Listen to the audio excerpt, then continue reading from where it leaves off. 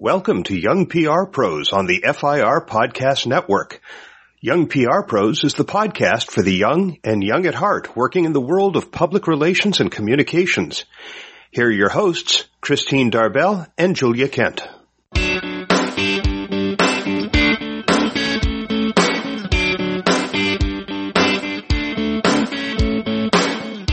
You're listening to Young PR Pros, episode 96.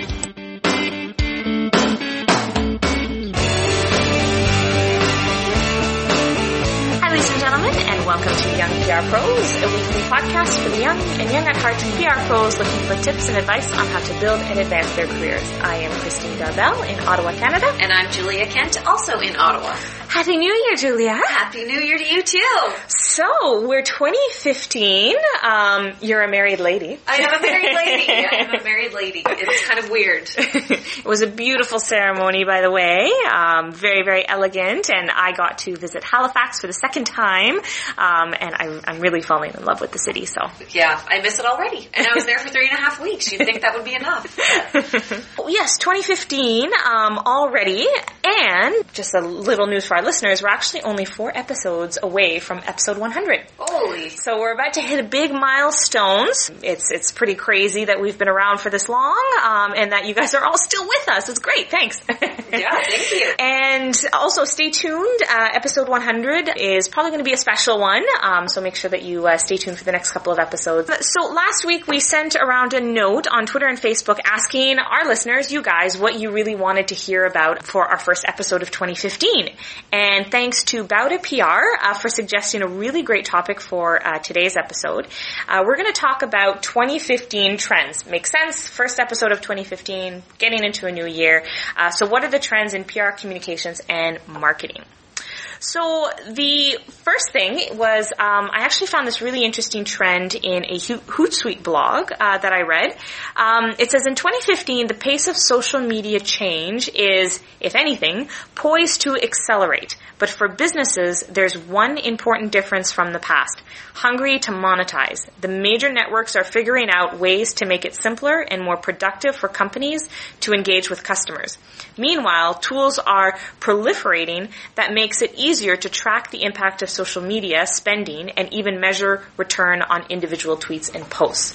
So I think this is a pretty exciting trend because one of the hardest issues that we've been having in PR and communications is finding a way to measure our success. Advertisers have been able to do it for decades. Since, the 1950s, they were able to say, we spent this much on advertising, and this is how much we got in sales. With PR and communications, because it's a little bit of a longer relationship building, we've always had a hard time measuring our success. But according to Hootsuite, they think that we can actually make it into a world in 2015 where we'll actually be able to say, this is exactly how much our work is worth. I found that really interesting because in past companies, I've done a lot of recruitment social media. So for companies, tried to find candidates to work for the companies through Twitter, Facebook, LinkedIn. And that was pretty interesting because we would typically have a link to a job posting, and then we could measure the number of hits to the job posting and see if they came from Twitter or where they came from. But that's a simple example. It sounds like it's going to get a lot more sophisticated and probably is going to mean there's going to be increased social media presence because it's measurable. I think a lot of people are hesitant because it's not easily measurable. Exactly. And when you're trying to pitch an idea to a CEO or to your upper management or even to your boss, you could be in an entry-level position trying to pitch something.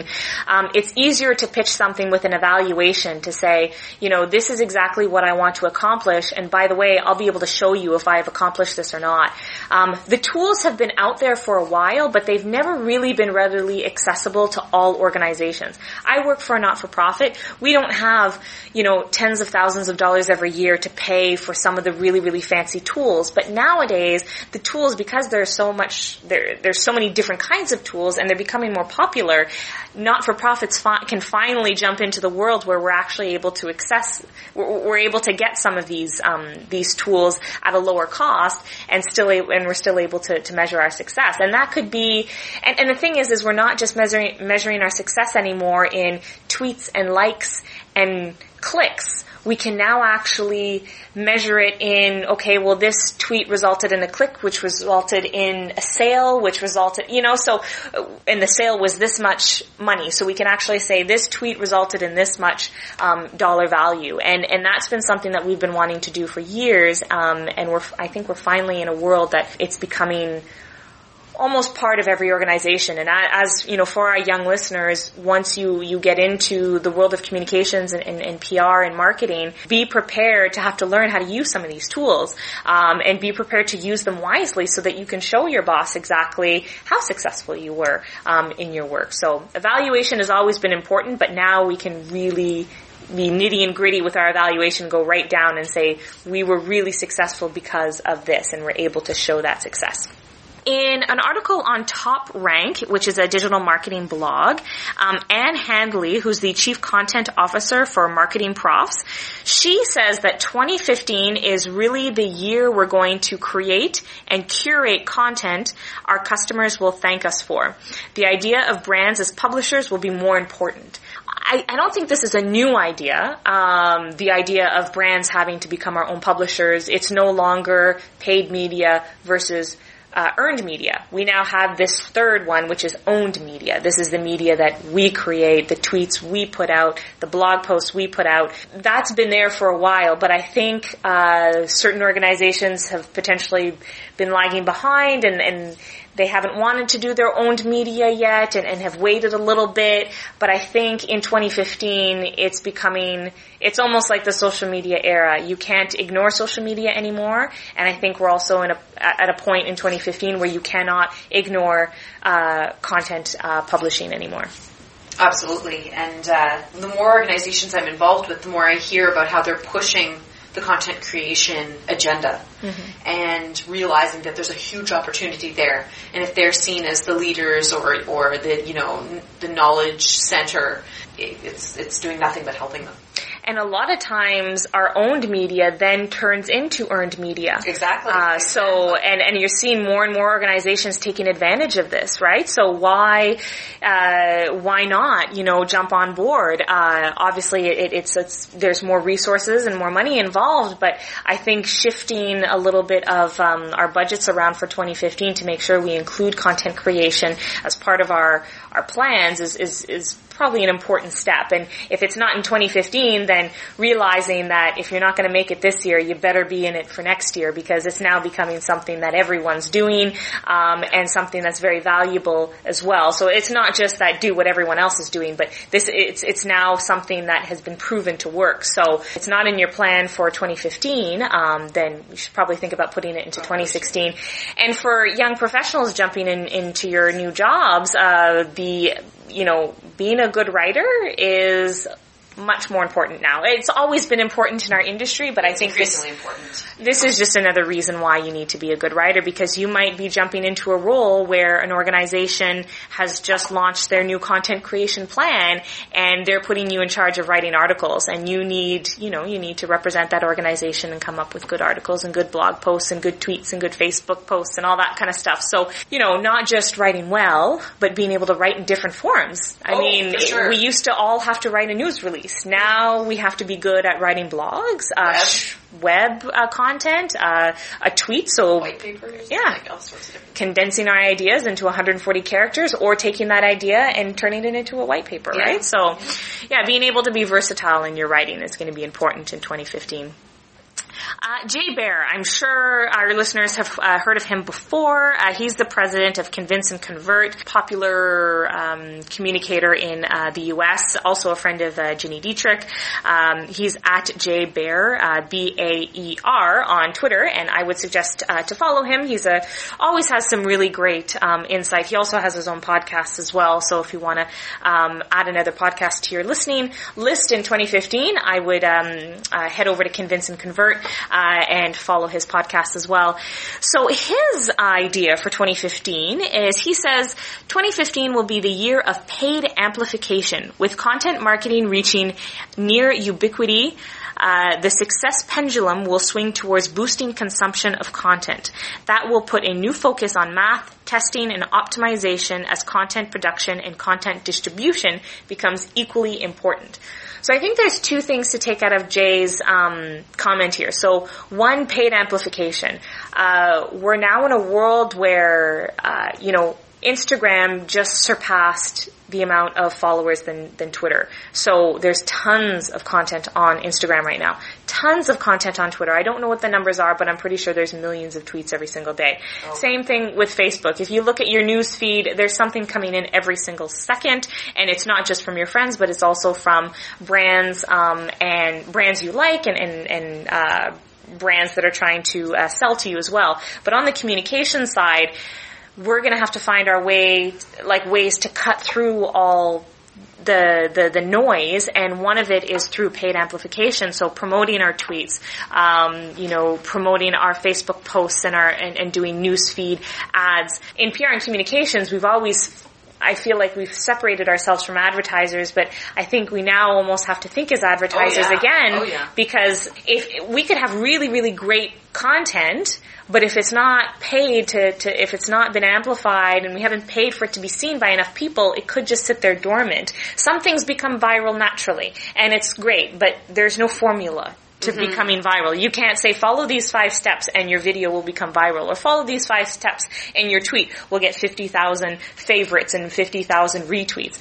Sometimes we actually have to pull out a little bit of budget and actually pay to have some of our content promoted and pushed up to the top, so that our potential customers or consumers can actually see that message, and then that can actually be a snowball effect where it then becomes viral.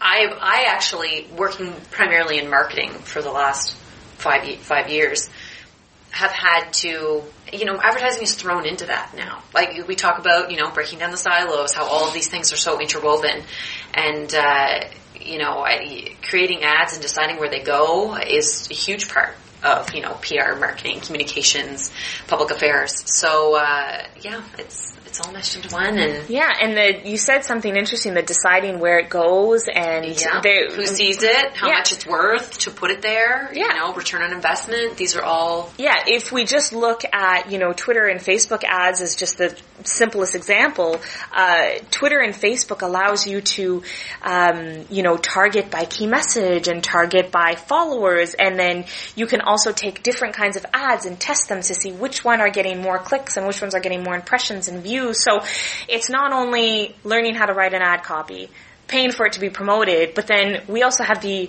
neat ability to be able to measure how successful it is. And if it's not being as successful because it's live, because social media, you pay for every single click, you can actually change it and adapt it, and because you can watch it grow or you can watch it fail. You can have a couple of ads out there, all with a little bit of the budget, and figure out which one's working best, and then cancel the 2 that are not working, and then you only have the one that's successful. So, and then, moving your money around. It's something that I started in 2014, is really learning how to properly do online advertising campaigns. I had never done them before 2014, and it's a whole new world, and I think it's really important for young professionals that if they don't have this skill yet, if it's something that they're not being taught in school, especially if you're learning about PR or communications, it might not be.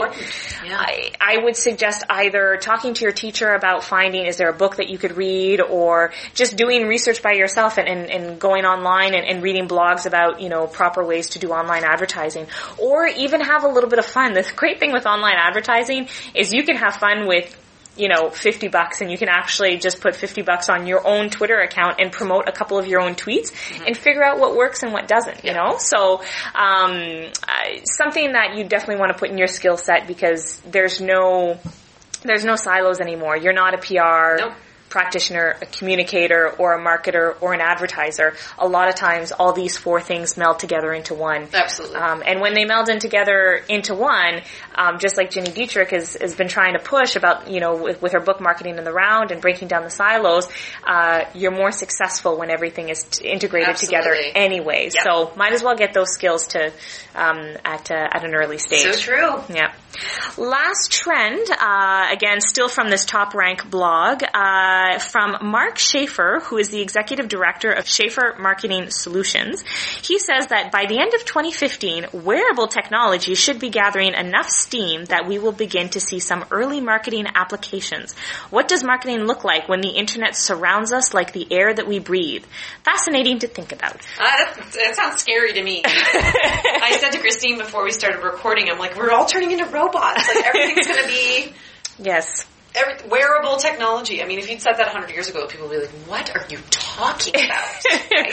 Well, it's like the whole Star Trek communicator, you know? I mean, people would laugh when they would see on Star Trek someone open up this little phone device and then talk into it. And lo and behold, we were doing that when we had our flip phones, you know? Yeah. So a lot of this neat technology that we've seen in the sci-fi movies in the 80s and 90s are really starting to come out now, and a lot of this technology is available today. I mean, think about Google Glass. You can now walk around and see into a world it's all virtual. It's I've never tried virtual glass, but I've seen videos about it, and I've seen people talk about it and read reviews about it. It sounds really crazy. I don't know how comfortable I would be with it. I feel like I wouldn't know how to walk anymore.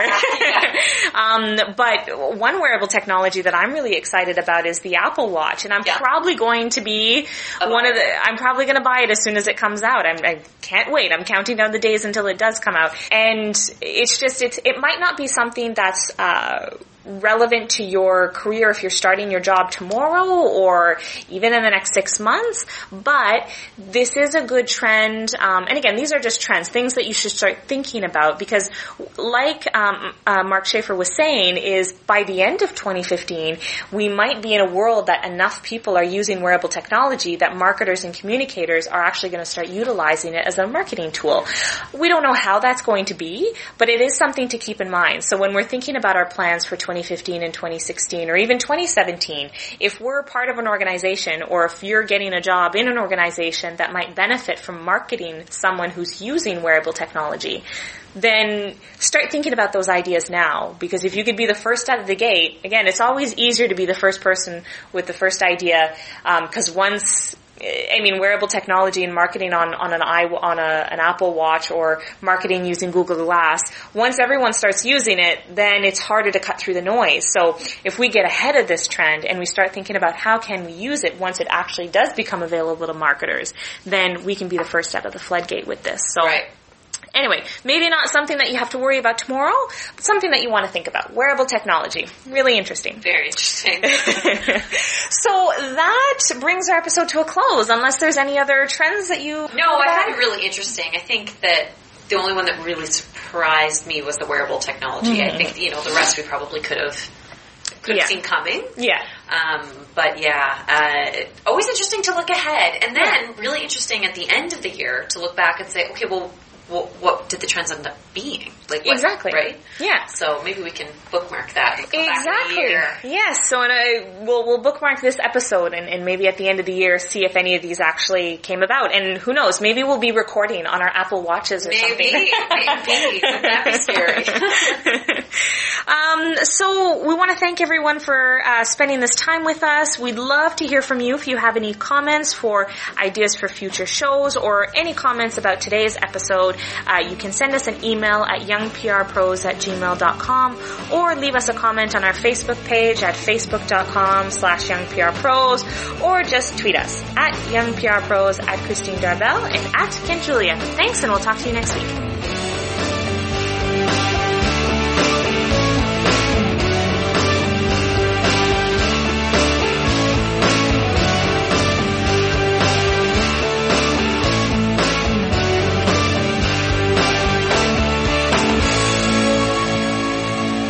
You've been listening to Young PR Pros on the FIR Podcast Network, brought to you in association with Lawrence Reagan Communications, serving communicators worldwide for more than 35 years. More information at www.reagan.com. Young PR Pros is a weekly podcast hosted by Christine Darbell and Julia Kent that covers all topics from job hunting skills, such as building resumes and interview tips, to discussions around the state of PR and communications and how young PR professionals can shape the future of our industry. Young PR Pros is part of the FIR Podcast Network, a series of business podcasts founded by Neville Hobson and Shell Holtz. The anchor podcast in the network is the Hobson and Holtz Report, a weekly show presented since January 2005. For information about the FIR Podcast Network, to see show notes for the podcasts and to subscribe, visit www.forimmediaterelease.biz. You can also subscribe via iTunes and other podcast directories. We welcome your comments about Young PR Pros on the FIR Podcast Network. Join the conversation in the FIR community on Google+. Look for the FIR Podcast Community. Or email us at fircomments@gmail.com. Thanks for listening.